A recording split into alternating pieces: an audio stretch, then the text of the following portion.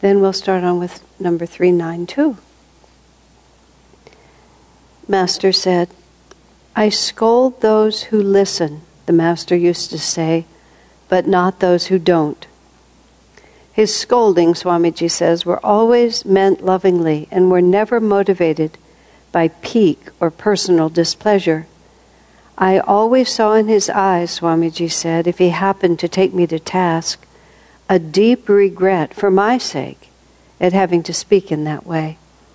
Master said in another place, I believe in this book, he said he much prefers to communicate with the eyes or with a nod of the head. He says the people who were in tune with him didn't have to have it explained to them.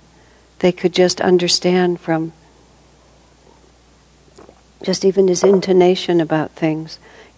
I knew when I was with Swami that a tremendous amount would be communicated with very little. I think I was talking about that in a class not too long ago. Just sometimes a verbal conversation, when I would actually write it down later, would have just been a few sentences. But at the end, a great deal would be known. He didn't spend time analyzing and considering all of this or that. By the time he said something to you, at least for me, because I actually could understand him fairly easily because we communicated a lot. But the scolding also, the way he puts it, that Master was just, he wanted to win us with love without having to take such a stern attitude.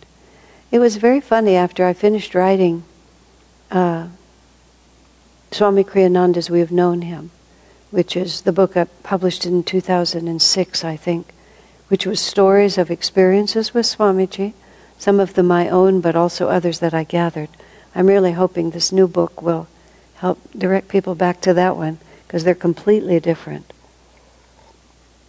And both really give you a picture. But I think it was before it was published.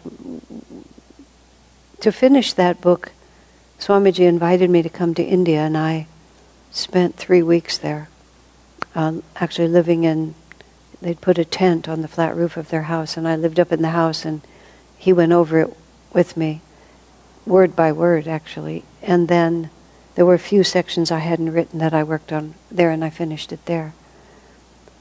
But somebody in the house, I believe, or somebody there, also read the book at the same time, read the manuscript, and remarked afterwards that I had not included any stories of when Swami, the phrase she used was, blasted people.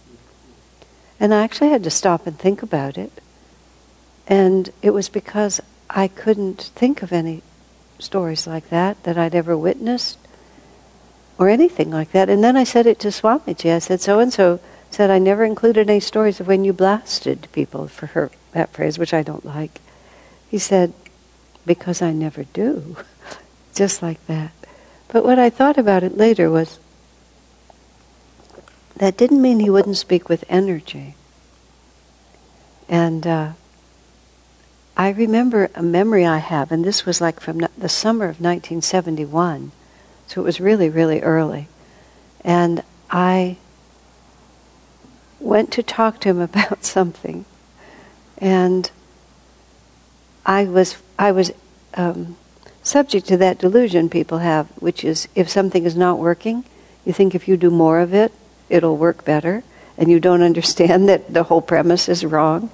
So I was very intellectual, and I had very little understanding of the relationship with Divine Mother, and I'd come on the path through Vivekananda, and I'd come through all these intellectual discussions about the nature of delusion with these mostly, I think it was all men actually, this group of men that I had as friends, and they would all talk, and it was all very heady.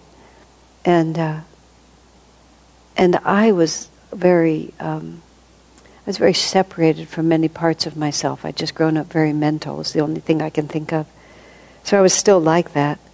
And I remember sitting with Swami just talking, and I was sitting in a chair, he was sitting in an armchair, and there was an ottoman. I believe there was an ottoman between us. No, actually there probably wasn't. We were just like this.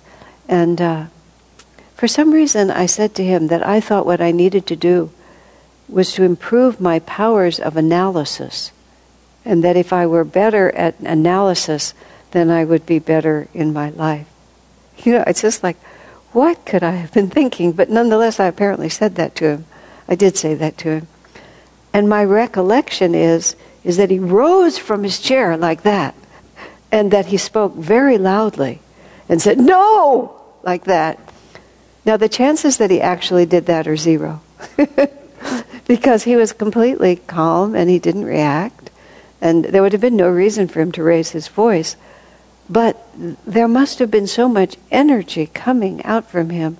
I actually wrote this story up in that book, and the way it felt was like he wanted to capture that thought of mine and just grab it and just obliterate it before it had any chance, to gain any traction. So he put out this great force of energy to change my direction. But what he actually said was, "No, what you need is to develop devotion." And there was a different tone between no and what you need to develop devotion. But if I had wanted to take that differently, I mean, the word blast actually would have applied, because there was a huge blast of energy from him. But I didn't feel it that way. One time he corrected me, and it was a correction that he'd been saving for a really long time. It was about one sentence. And after he spoke, I couldn't breathe. I mean, I really couldn't breathe.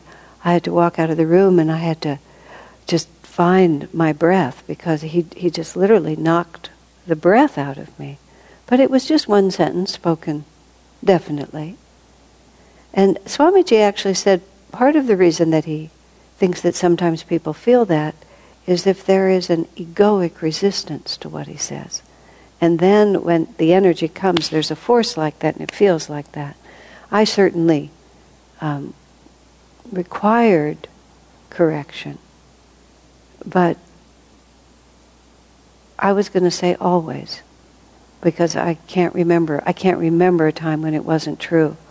When he spoke to me, I knew exactly what he meant. So there was no part of me that thought, "Why are you saying that to me? How dare you say that to me?" Oftentimes, like the time he took my breath away, but not in a divine way, it caught me completely off guard. So it's not like I was sitting there knowing it. But it didn't, in and of itself, it was, yeah, that's right. I was quite capable of being hurt. And I could be hurt for a really long time. But I wouldn't be hurt at him. I would be hurt because I was fragile. And if he dismantled, if he pointed out something to me, he had to be very careful, actually, because I was quite fragile. I was quite prone to despair, just if I felt that I'd failed in a way that was too big, I had a hard time handling it. He more often teased me, because if it was a joke, I could laugh and I could receive it more readily. Anyway, it's very interesting. So, but Master, he also said he was always meant lovingly, was never motivated by pique or personal displeasure. I mean, that's an easy thing to say, to write. Again, I use Swami as the example because that's how I understand Master. But almost all of us speak because some part of us is uncomfortable. And we're living at the Vaishya level. I believe I talked about that in this class recently. At the Vaishya level, the way we make ourselves feel happy and secure is we get the world around us to line up. And so we have to constantly try to control the world. That's what makes us feel safe. That's why Vaishyas are associated with money. You get money, you have control, you have power, you can protect yourself, you have security. It was very interesting in the early years of Ananda when we had very little money at all. Very little money. There were community fees from which I was exempted because I worked directly for Swami. That was kind of a courtesy extended to him. And I had this little trailer that I'd paid like $150 for, or something like that. So it was all paid off. And he opened his wallet at the beginning of every month and handed me 2 20s and a 10. I got $50 a month. I don't know, it always felt adequate. It never crossed my mind. I have many insecurities, but that was not one of them. I come from a family where we're by no means wealthy, but if everything had crashed and burned, I could have gone home, so to speak. And I recognized that some people didn't have that behind them. So their sense of the need to be financially secure was different than mine. I recognized that. But that wasn't in my head that I would do that. But when I look back on it, I realized that. I just always felt like I'd be fine. So what was the point of that? Oh, it was very interesting to me in those years to see what money meant to people. Because for a lot of people, if money was freedom. Like, I don't have to stay here, I can leave. And so if they were concerned about commitment or concerned about the future there, as long as they had money, they were safe. And I just mean, I'm talking any money. I'm not talking thousands of dollars, just enough money to get out of there if you needed to. And I would watch over the years, because I always watched everything. As people felt more secure in the community, about the community, then they were less concerned about money, because they didn't need that freedom anymore. You start trusting the group. Money is very, very interesting. I was thinking about it today.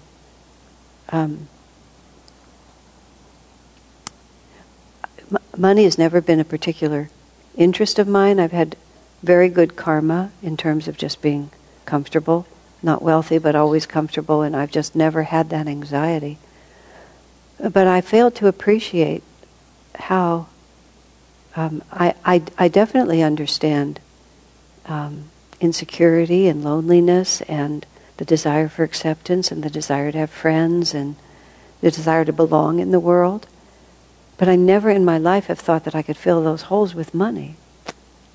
But I realize, of course, many people think they can fill those holes with money. And that's what everybody's doing when they want it, because it's nothing in itself. It's a means to an end. But I haven't always understood why people had the relationship they had to money. It always seemed odd to me. When I was thinking about today, I thought, how stupid can you be, Asha? Of course that's what it's about. I actually have great sympathy for people who get addicted to drugs or wine.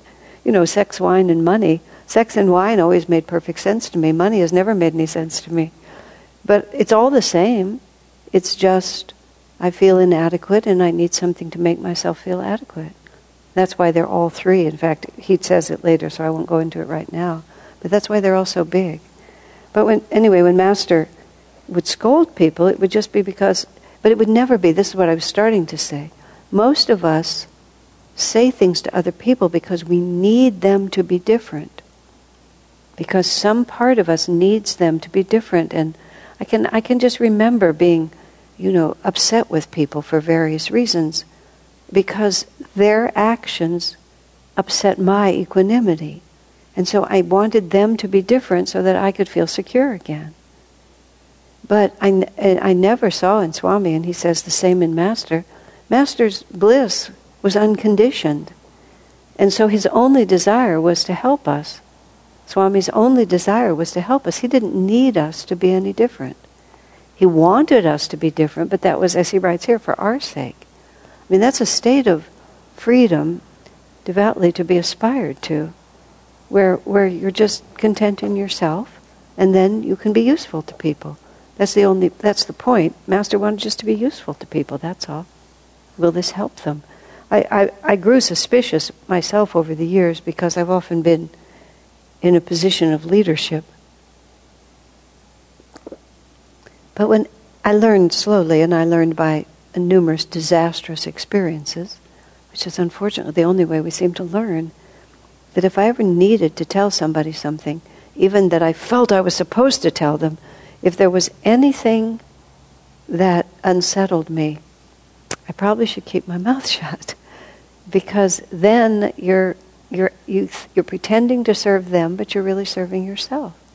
And I mean, sometimes it's not a disaster, and sometimes, to be fair, we have to speak because I need to speak. But it's different to say I need to speak than to say you need to hear, because you need to hear is only if they want to hear.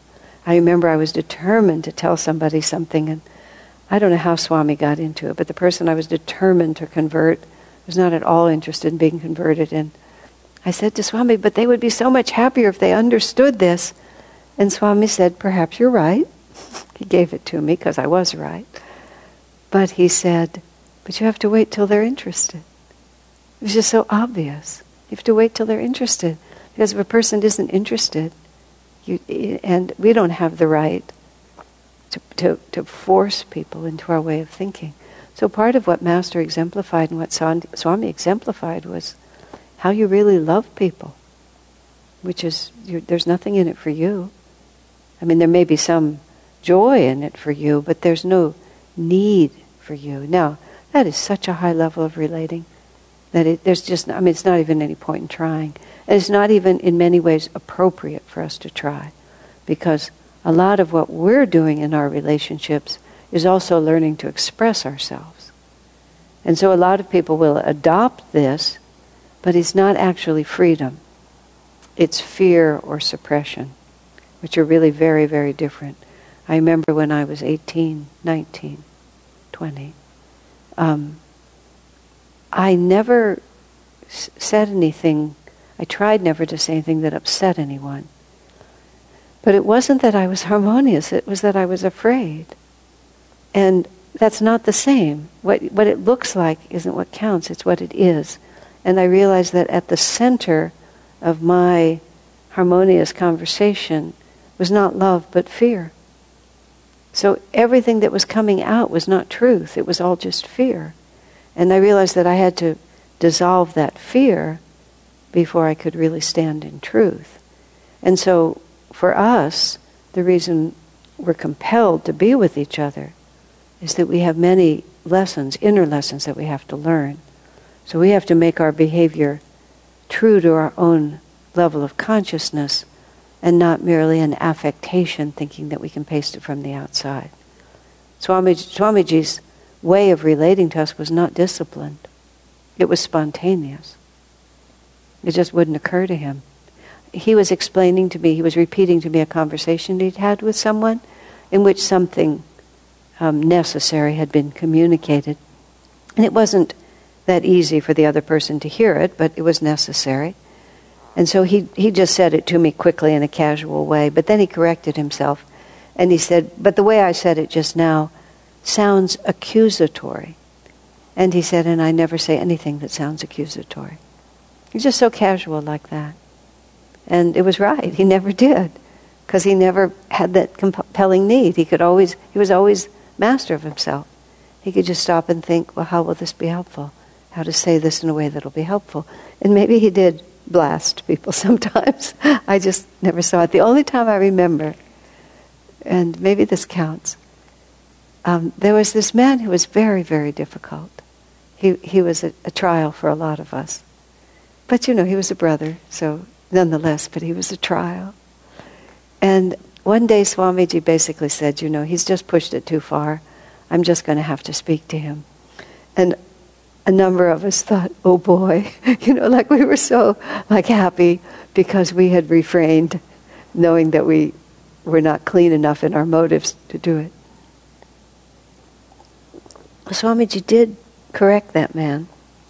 He did it 10 years later. I mean, really, literally 10 years later. But then when the moment was there were a lot of other people in the room. There was some music going on. And Swami started the conversation like this. And it was pretty strong.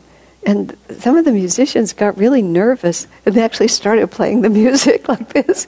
And Swami just raised his voice, just kept on until he'd finished what he had to say. But I think that people would have seen that as him blasting him. Because it was pretty strong, and he wouldn't be deterred once he started. And it had a positive effect. It wasn't transformative. But the man appreciated it. He was very sincere. But it took that long before Swami felt he was receptive. And because I keep track of things, because I have always kept track of things, I just waited and waited and waited. And then there it was. And I think in Swami's mind it was a straight line. It was, this needs to be said, and at the appropriate moment it will be said. And that appropriate moment didn't come until, who knows why. I know at the end of Swami's life, he said something quite stern. I believe it was to Lakshman, who was his secretary. And then after he said it, Swami apologized And he said, you have to understand, he said, before I could wait years before I said something until the moment was right. He said, I don't have years anymore. He said, so it's like I have to tell you what I have to tell you now because I'm not going to be around much longer. You know, this was like 2010 or something like that. And so he apologized for not being as sensitive as he had always been before because the time was running out. It was very poignant. On all levels, it was very poignant. And of course, if it was Lakshman, and I believe it was him, he was more than happy to hear anything Swami had to say.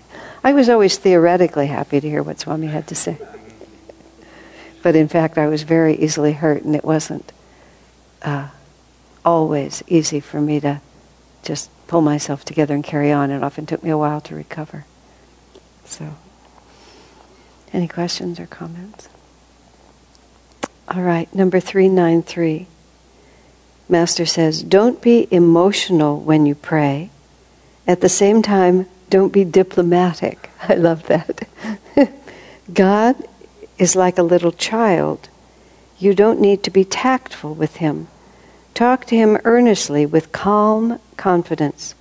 Tell him sincerely how you really feel.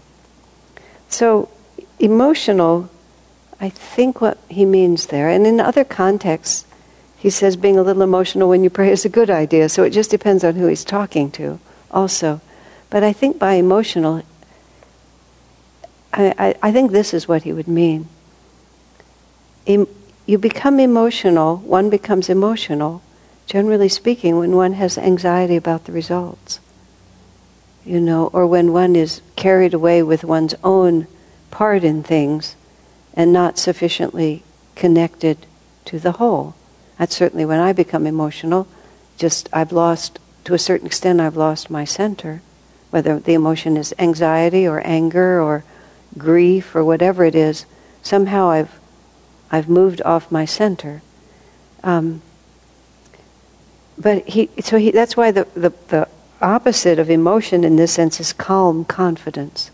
Now we have to understand the difference between emotion and feeling. Because he's not saying that we should be dry in our relationship with God, because feeling really is everything. But we don't have to scream and cry and talk in tongues and so on like that. A woman friend of mine, a black woman, she used to go to a black church in Southern California where she lived, and it was kind of a holy roller church that her mother would take her to. And she said she used to sit there, and while everyone was doing what they were doing, she would pray, please God, don't let my mama do something that's going to embarrass me. Please don't let her be like those other people. But I mean, just like crazy things that happen to us. But I think that's what he means. There's no greater power in whipping yourself up into something. And he says, but don't be diplomatic, which is to say, don't feel like we can't be exactly who we are. It's like, it's just, and that doesn't mean you can't weep, or you can't tell God how you really feel, but do it with calm confidence that you'll be heard. We don't have to persuade him to listen to us. It's the inner relationship with God as Divine Mother or Guru, whoever we're talking to. It's for our own edification, really. Because when we begin to try to communicate, sometimes people do it through journaling and not only through words. A lot of people write to Divine Mother. I mean, because then you find out what you really think. You say, just like it is when you're really talking to someone, you'll say something and you can tell that that's not quite what you mean. So we need to try to really put out to God exactly what we mean. Not that he doesn't know, but we don't know. Because in the effort to do that, then we actually can understand often, what the karma really is, what's really trying to happen, what am I really afraid of. I know in my conversations in prayer a lot of times, my prayer becomes, what am I afraid of? What is it that's making me so emotional? Why am I so upset? And often that's for me, has been the best question. God, why am I so afraid of this? What is it that I'm so anxious about? And that becomes the way the conversation happens. The same way when he says, you don't have to go to him with the whole story. Sometimes people have this strange idea that they can't ask for God's help. People treated Swami that way. They felt before they could ask him, they had to work it all out themselves. Now some people have different relationships. Narayani, in her book about Swamiji, she says she never asked him anything, which was her karma with him. It came to her. I asked him everything. It just never crossed my mind not to ask him. I didn't know how to go forward without asking him. But then there were people who felt, well, I have to work it all out, and then I present Swami my finished story. But how can he help you? How can God help you if you've worked it all out and you're just presenting him a finished story? You need to show him everything for one's own sake. It's yourself that you're revealing to yourself, really. But it's very strange how it gets very complicated otherwise. Tell him sincerely how you really feel.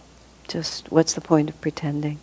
There was a cycle when I went through with Swami where he was just trying to teach me a lot of stuff, and I had a job I couldn't do. And he kept trying to help me do the job, and I kept pretending I was taking his help, and I just couldn't do it. It was crazy. Went on for a couple of years, actually. And I was always saying yes, yes, but not doing anything he asked me. It was terrible. Finally he said, you always wanted to look like a good disciple. He said, but you never fooled me. I said, oh, what a waste of time. And I really realized at that point it really was a waste of time. And I was doing it inwardly too. It wasn't just with him. I was just trying to look good. To myself, I don't know what I was trying. I just didn't want to, frankly, admit to anyone what my inner reality really was. But when he just said that, you never fooled me, I thought, gosh, why am I making this tremendous effort when everyone around me, and I'm sure I fooled no one else, because we're all very conscious. But if somebody puts a certain face forward and refuses to back down from it, what can you do? You can't help them. You can't even relate to them if they're just busy being whoever they think they're supposed to be. But it takes a lot of courage to be yourself. It takes a lot of courage to admit anywhere what our reality is. But without that, it's very hard to go forward, because we're busy working out someone else's karma. I sort of spent a lot of time, like I need to improve my powers of analysis. I was working out someone else's karma, and of course it didn't work very well because it wasn't my karma.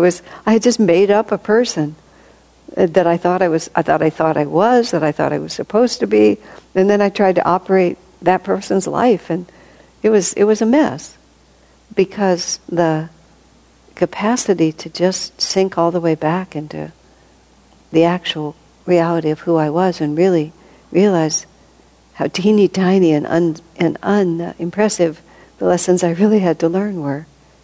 I remember a friend of mine got himself in a lot of trouble because he kept trying to follow various dictums of Master that I never considered following. It never crossed my mind that it ever applied to me.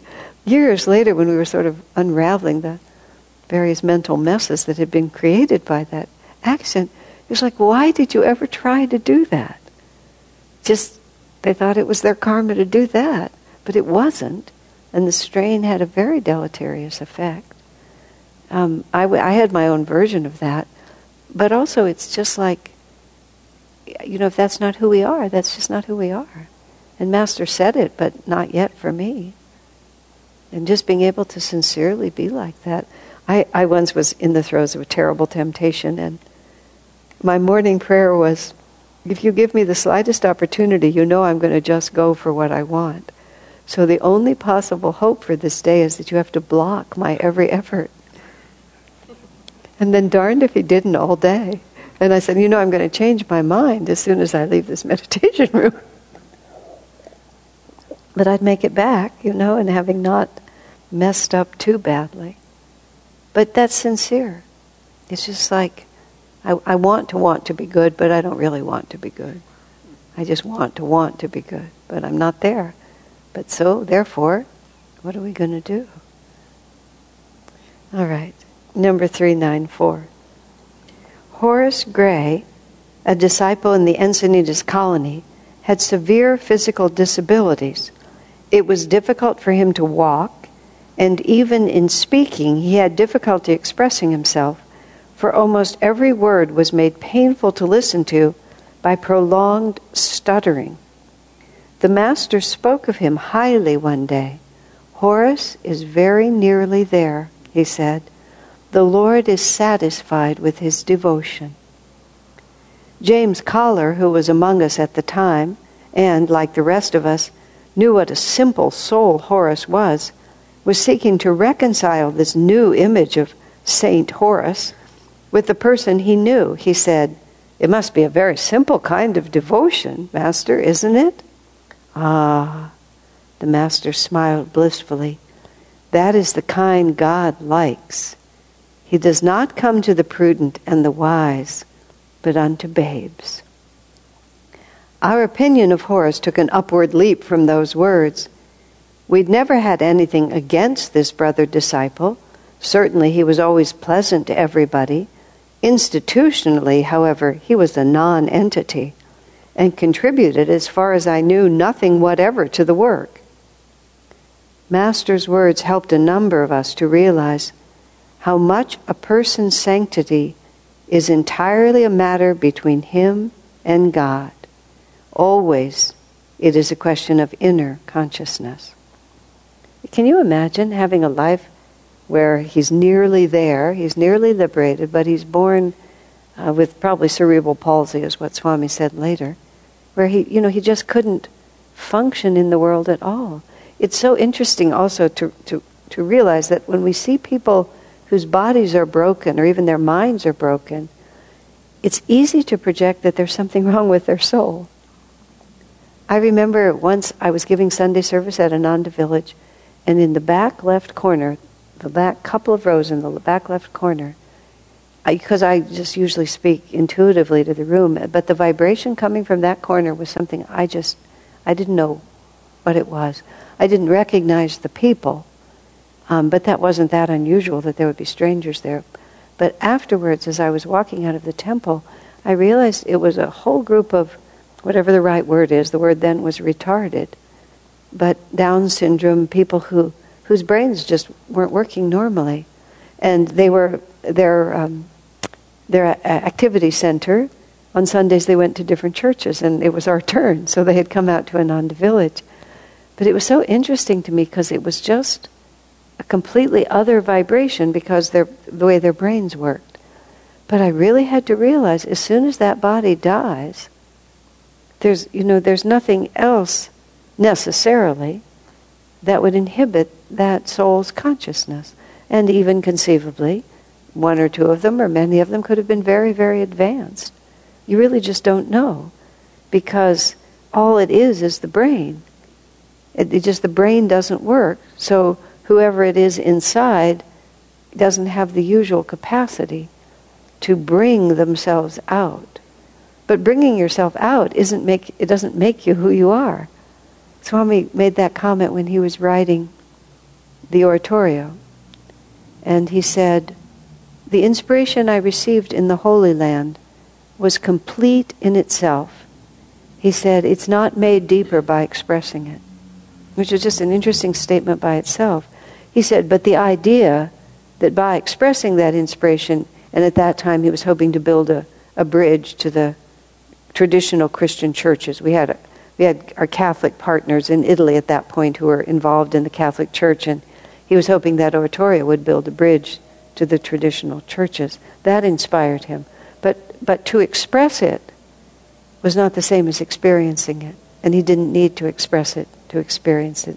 And that's a very interesting thought, because so often we're busy expressing what we experience, but does that actually make it deeper for us? Sometimes it dilutes it. For me personally, I learn a lot when I express things. So in certain ways it certainly clarifies a great deal, and often because of my particular destiny, expressing for me is part of experiencing it. But Swamiji put it differently for himself. So there's Horus who can't express anything. But Master could see who he was inside because there was nothing wrong with his soul. And he was finishing karma, or that allowed him to not have any responsibilities in the world because he wasn't able to carry them out.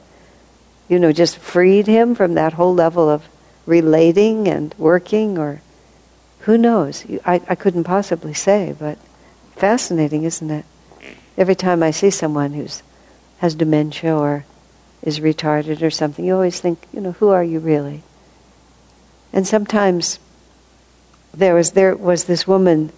I go to the YMCA, and they bring in people who are mentally challenged, I guess is the right word, and they do certain tasks there. So you're sort of part of the staff, or these people who couldn't hold ordinary jobs. And there was one woman who, she was probably 45 or 50. She wasn't a girl anymore, but her brain wasn't normal. And she was often in the locker room. Her responsibilities were cleaning the mirrors or something like that. And she would talk a lot. And both the tone of her voice and almost everything she said was frustrated entitlement. And that was really who she was. And I thought, now, is that your response to not getting what you want? Or did you get in this position because you had such a false sense of entitlement that now everything is being taken away from you? But, just because she was mentally challenged didn't mean she was nice. And it was just, she was always slightly outraged because she wasn't getting what she was supposed to be getting. I thought, wow, what an incarnation. And what will be the next step of this? And yet some people, Seva, who was a member of Ananda, was her mother's sister, was mentally deficient in that way, challenged.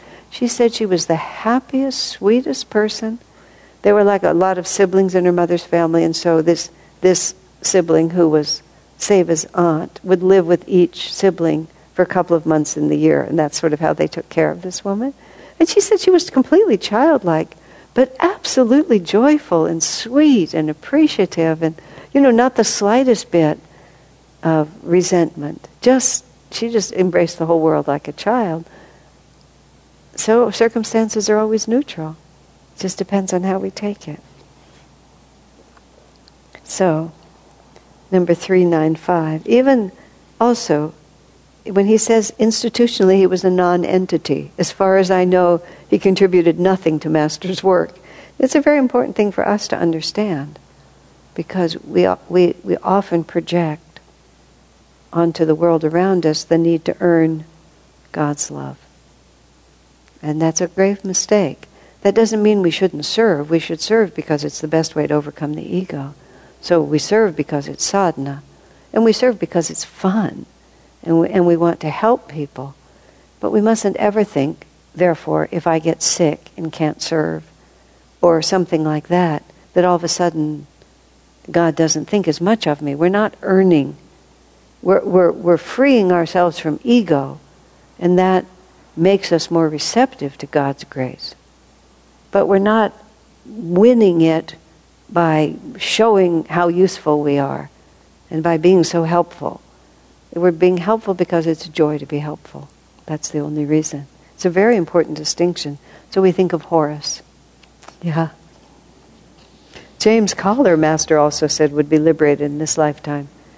Although James had what Master called commotion karma.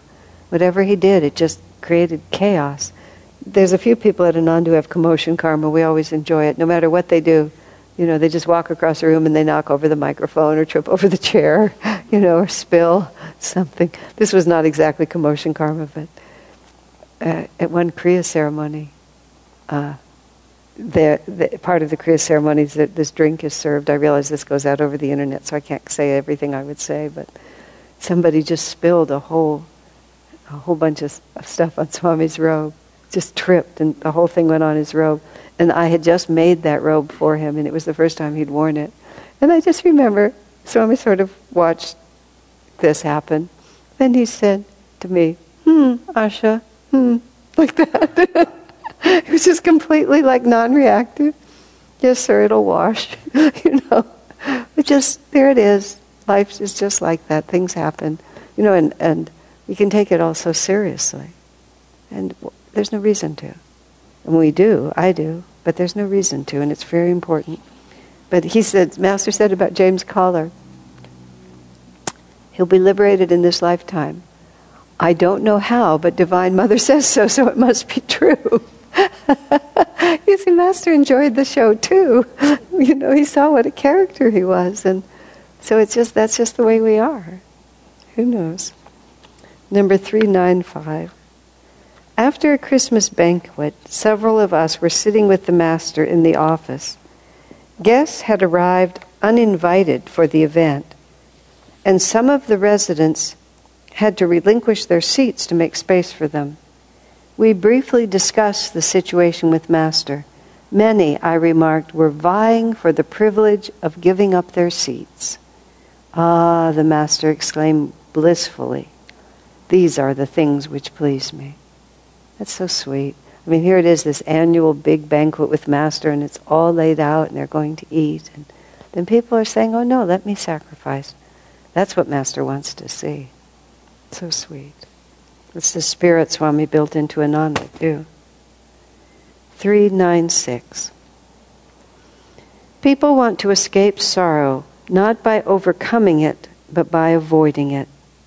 They attempt, by drinking or empty laughter or excessive sleep or other diversions, to forget that any such effort to escape, they try by drinking, empty laughter, excessive sleep, or other diversions to forget. I'm confused. They attempt to forget. I can't read it properly. Is the sentence accurate? They attempt by drinking to forget. Oh, I think there's actually a word left out. Anyway, they attempt to forget by doing those things, and they forget that any such effort to escape actually threatens their peace of mind.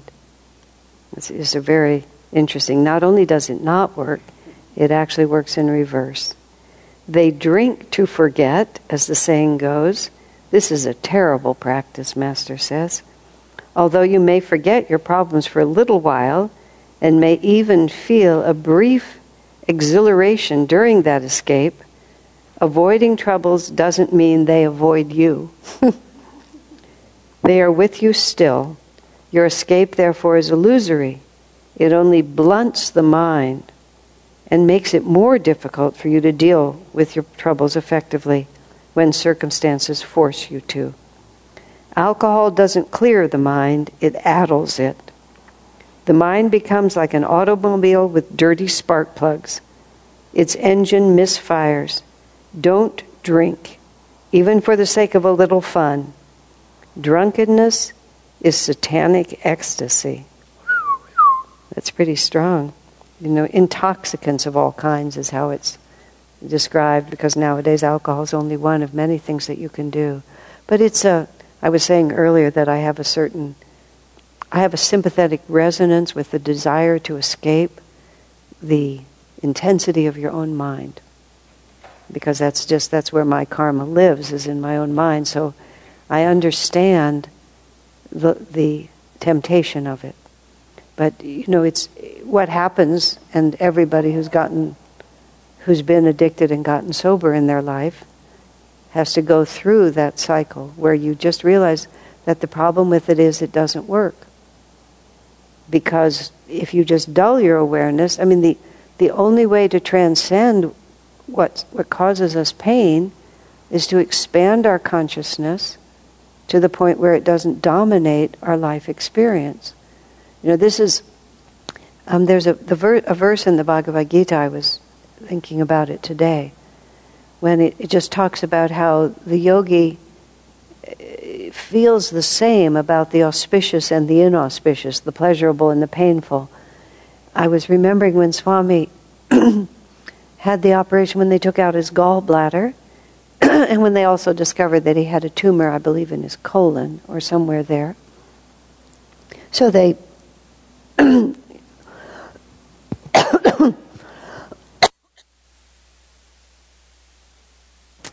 they cut him open and took parts of him out.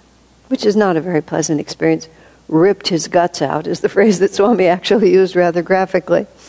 And he wrote a letter, I believe just before he went into the hospital and after the operation. And he just talked about feeling so blissful. And then he quoted that chapter from the Gita. And he talked about, really ideally, he should feel the same about going out to dinner at a lovely restaurant or going to the hospital to have his guts ripped out. That's when he used the phrase.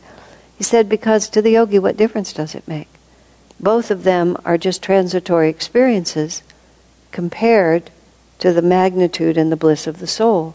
So it's a fascinating picture.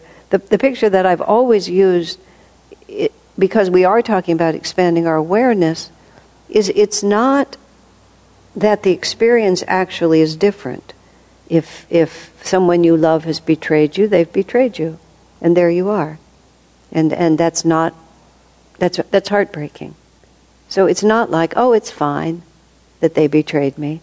I believe, I don't know what context I was speaking, but there's a story in my book about a woman who was betrayed. She was very sad about it.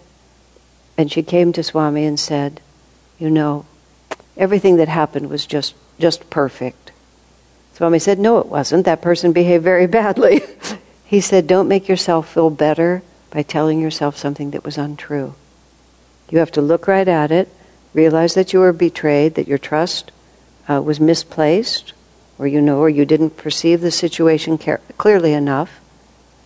But what then you have to do is you have to become bigger than the experience, so that it's still there. But of course the difference between, when children become so terribly upset. I was visiting a friend just yesterday and I had a 7-month-old baby. I was holding the little baby.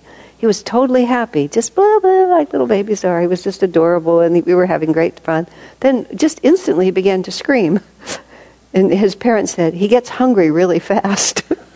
And it's just like all of a sudden everything was hunger. And his whole universe had shifted into this desperate need to eat. And of course, when we get hungry, we don't suddenly start screaming because we know that hunger will be satisfied. It fits into a context. I mean, we might be as hungry as he was, but we don't scream because we have a context, right, like that. And also we don't have to scream because we can go open the refrigerator, but he couldn't. But when our heart is broken, it's broken. And it doesn't pay to say it didn't happen. But at the same time, it's just it's a wave on the ocean compared to the reality of the soul. And that's how the yogi just regards both experiences as the same, because they're just the gunas interplaying with each other. And I don't even know, it's hard to really understand. When Swami would talk about it, and when the Gita talks about it, there's no difference. I mean, it's just not something I'm even remotely capable of embracing. But I understand that it is possible, and that's where we're trying to go.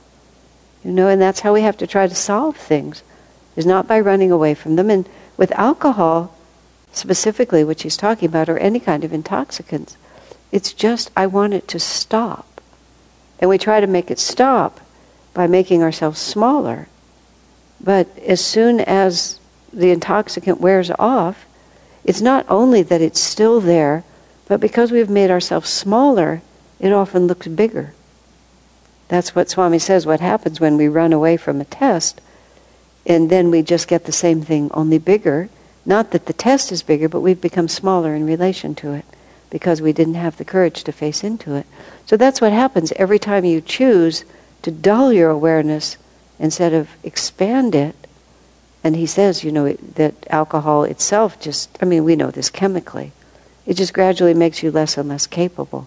You see people who have had the habit of drinking, and even when they're not drunk, you can see the influence of alcohol in the way they think. It makes people coarser and less sensitive. And, and the only reason one doesn't want to do it is because one has experienced the consequences. I mean, the temptation I understand perfectly, but the fact that it doesn't work makes it less attractive, just like that. all of those ways. So he also says, don't drink even for the sake of a little fun. Drunkenness is satanic ecstasy. He also says not to drink because you never know what samskars you have. Sometimes people have such strong samskars from the past that if they step into it a little, then they open a big slide downward. He was not at all in favor of allowing people to experiment. Of course, people experiment. What can you say? Children experiment, young people experiment. But he did not take it lightly. He did not feel it was a small thing to do. Swami himself said he drank beer when he was in college. But then as soon as he read Autobiography of a Yogi, well, he said when he read Autobiography of a Yogi, I believe he went back into New York City after he'd read it, somewhere in there, or in some context. Maybe it was before reading Autobiography. But it was a hot day and he had a cold beer. But as soon as he drank the beer, he was conscious that his awareness had been dulled. And in that moment, he just repudiated it, never thought about it again. Because why would you dull your awareness when awareness is everything? And this is how you gradually wean yourself away from this. You just experience that it doesn't bring you what you want. This is not Moses declaiming from Mount Zion. This is actual true life experience that we can verify, which is a very different, it's from the inside out. Morality becomes experience rather than dictum, and that's quite different. Let's take a few minutes and then we'll come back. Let's take a short break. Any other comments or questions? Sometimes during the break we have interesting conversations and I don't know whether to just repeat them all or not. I will repeat this one because it was very interesting. Somewhere in this book, Swamiji asked Master if we always incarnate on Earth. And Master laughed and said, no, there's countless planets to choose from. And then he makes the statement that if we kept incarnating on the same planet, we would find out too soon. And then there's a whole commentary somewhere buried back there, which you all have to look for if you want to find it. But that the divine play is not, that's the pearl of great price and we have to earn it. So John was asking the question, let's see now. If we're on all different planets, does Master go onto all different planets, with us? And so I was positing that against something that Swami just speculated on. He never was conclusive about it.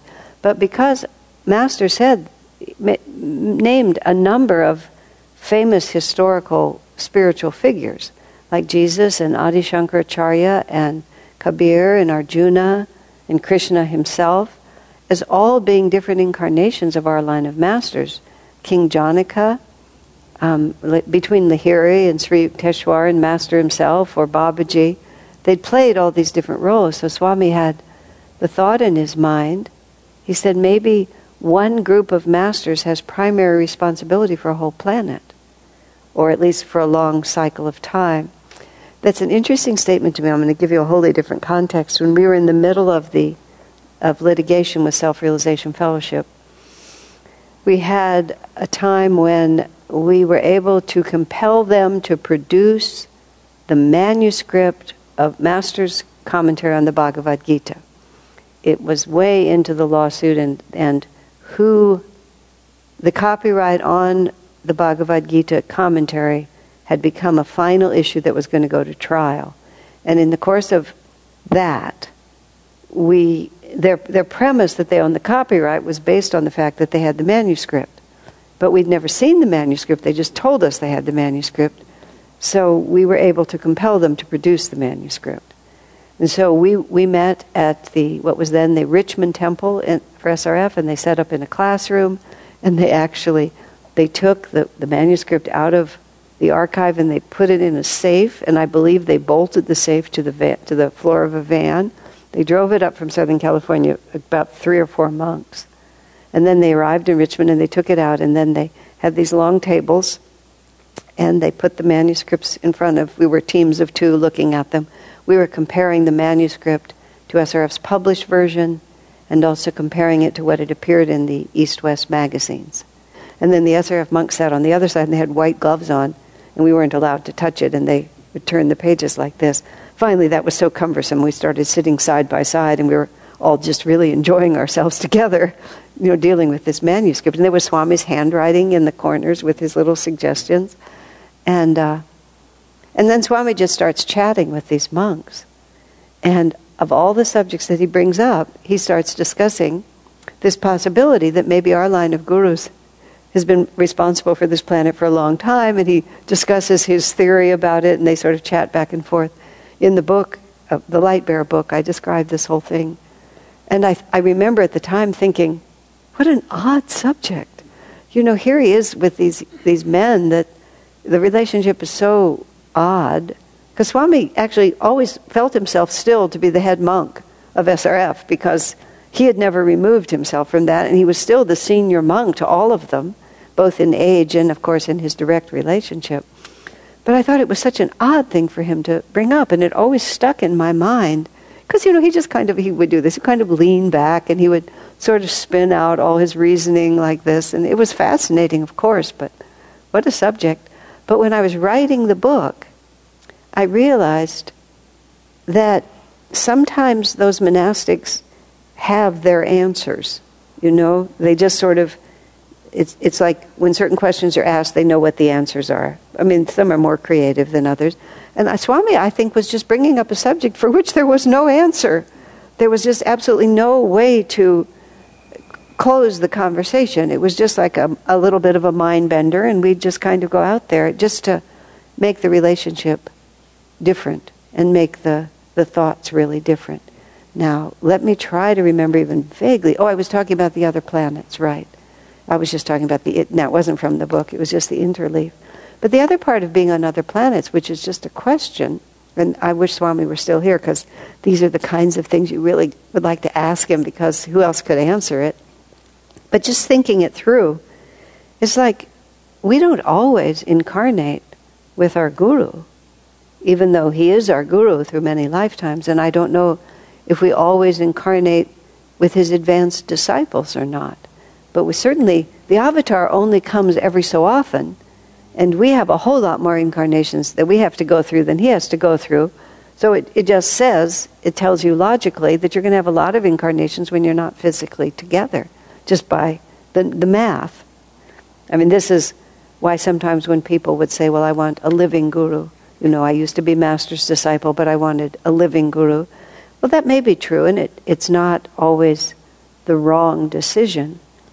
But the Master is always living. He's just not always living in a body with you. And he will send his disciples. I or one of my disciples will come back to get you. That's Master said that on more than one occasion. So if we were on other planets, either we're just working out incarnations without them, or obviously their consciousness is unlimited by time or space, or maybe a group of disciples are living on another planet. I wouldn't have any idea how to put it together, but the final fun part of the planet story is Swamiji had a dream which he told us as if it were a superconscious dream. He didn't present it to us as if it were a subconscious dream. And it was that a delegation had come to him from another planet.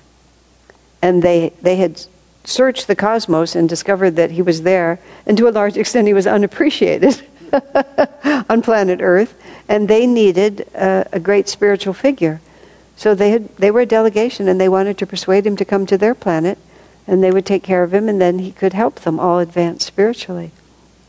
And Swami said they were very sincere and very persuasive, and he was seriously thinking about going with them, when he suddenly realized, as he put it, he would have to learn yet another language, and he would have to adjust to yet another culture, and it just seemed more than he was willing to face. And so he respectfully declined. I mean, what a story. And I didn't ask him at the time, but I wondered afterwards, would he have died? Would he have started a parallel life? Is he always in more than one place at the same time? And we just didn't know it.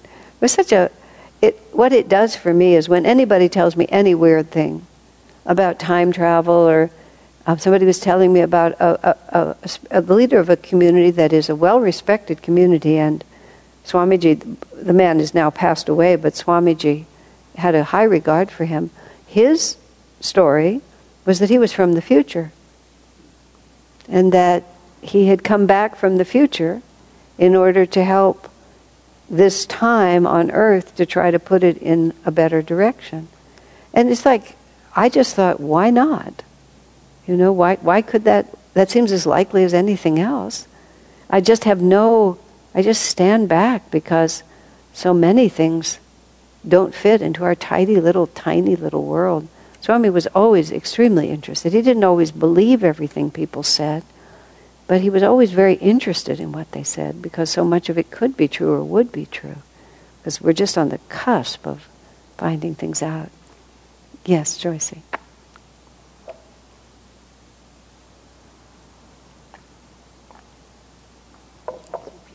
What is it? You know that the community in Italy called Damanhur? We're not able to make it work. So hello? You okay? There's a community in Italy called Damanhur. Swamiji ever visited? Oh, and yes. Do you ever comment what that was all about? Damanhur is a fascinating place. They have done this huge underground temple.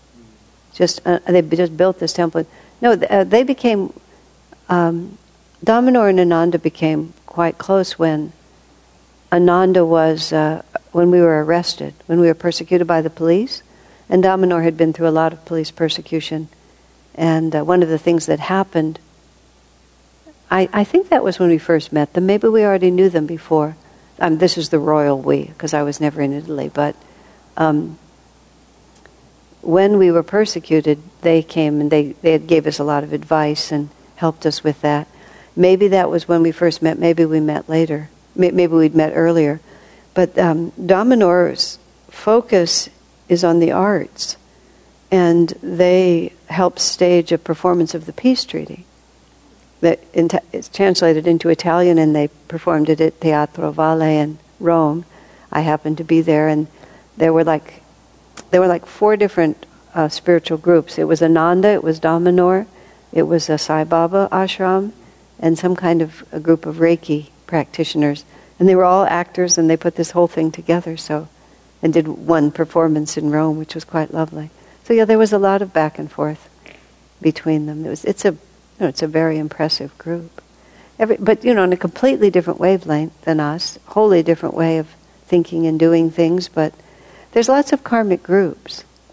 Years ago, I was in Texas on a lecture tour, and I had some time off, and I went to NASA at the time when NASA was all centered in Houston. So this would have been like it was 1984 or something like that, maybe 85. And as soon as I stepped onto the campus of NASA, I said out loud, oh my gosh, this is an entirely other karmic group. Like all these people who are putting people into space, these are the Atlantean scientists who knew all of this before, and I could just feel this incredible interconnectedness among all those people, the same as I feel on the land at Ananda village where I lived. I would step on the land and I would feel this tremendous interconnectedness. But this was a totally other group, just doing something else. And I mean, think of Apple Computer and that crowd, or Intel or Google. I mean, now they're all moving into another reality. But when they started, there were all these very closely connected karmic groups who'd incarnated to do this particular job.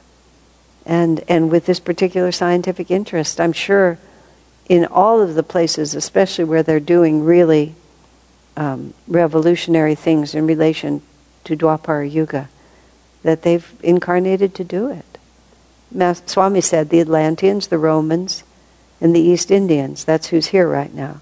The Atlanteans, a lot of them are the really extreme scientific people who caused that planet to sink, that continent to sink, because they got so out of tune with Mother Earth, and a lot of them are doing it again. The Romans are just the hedonists who by their pure debauchery brought down their civilization, and they're here doing it again. He said they're mostly in charge of the entertainment business, is what he said. And then the East Indians, and the American Indians, 2 kinds of Indians. American Indians are doing all of the green ecology. They're trying to save the planet because they watched the Europeans come in and wreck it. And so they're coming back to try to help us to hear what we weren't willing to hear those few hundred years ago. And then the East Indians, which is a lot, I feel like I'm both kind of Indian. A lot of us are both kind of Indian. And we're here to bring people back to the right kind of understanding of God. And it's all just playing itself out, and everybody's playing their part again. You know, we're all just trying to see if it works any better this time. And we'll see what happens. Everybody gets to have their chance. That's what's so hard to understand. You think God should keep some of them in their cages. But everybody has the same right from God to grow. So everybody finds a planet and the context in which their own next step can manifest. And that sometimes means that an upward moving person gets in close proximity to a downward moving person, because the upward moving person has something they need to learn about fear or courage or acceptance, or God knows, many different things. You know, because many good people are subjected to evil people. And it can't be a mistake. Yeah, it's very, very interesting. That's why I don't discount almost anything these days. I just think, oh wow, who knows? Because you just don't know. So, speaking of that, number 397, there is great economic hardship coming to America and to the world, Master said. I therefore urge all of you, he was saying this in a public lecture, to build world brotherhood colonies where you can grow your own food, eat your own vegetables and eggs, and if possible, drink your own fresh milk. How often I heard him urge people to go in this direction. Band together, he would cry, those of you who can do so in small spiritual communities. No matter what the topic of his sermon, during the years I knew him, he would digress to urge people to embrace this concept. This is ironic because the community that we've been building here in Palo Alto for the last 30 years is suddenly facing a grave crisis in its existence. We've never owned the property. It's always been owned by a group of sympathetic investors, many of whom are also dedicated to Ananda, but it's still been a private enterprise. And because of various factors, primarily the age of the buildings, suddenly it's not profitable anymore.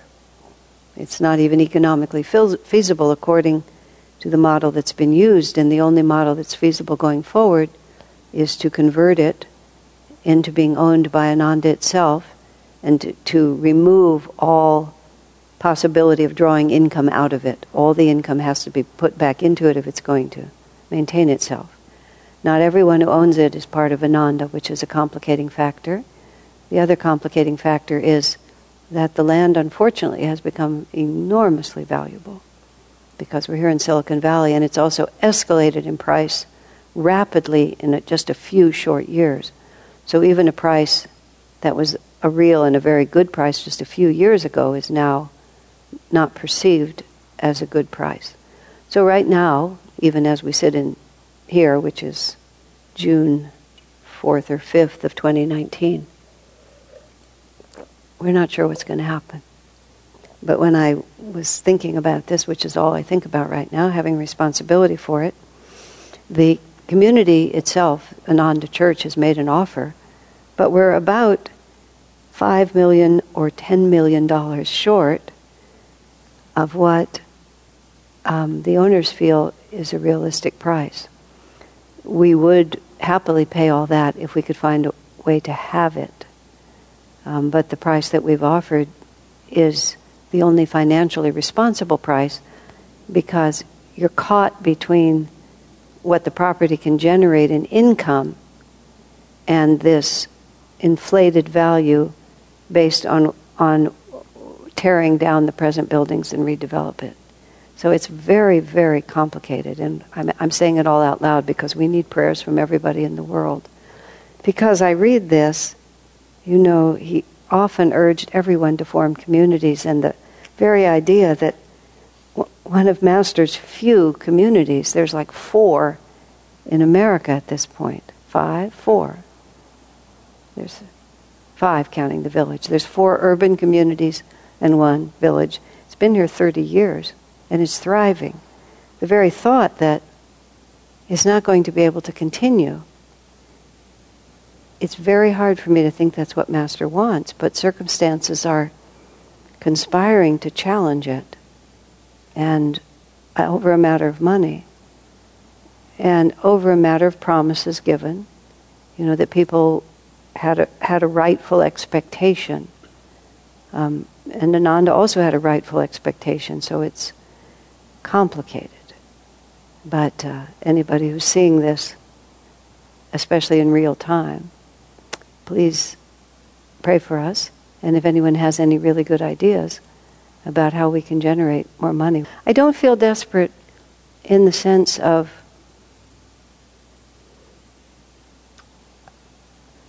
I feel that Swami's standing strong, and that I can't see it going away. I can't think of any reason. People try to give me reasons, maybe God has a plan, maybe this, maybe that, which is all true, but I never saw Swami respond to a challenge by saying, oh, God has a plan. He responded to a challenge by saying, I need to act. And so we're acting, and we're acting with a great deal of strength, and we're acting in cooperation with the people to whom other promises were made. But we need a superconscious solution. So your prayers would be appreciated. So I think that's enough for tonight. God bless you. We did 392 through 397.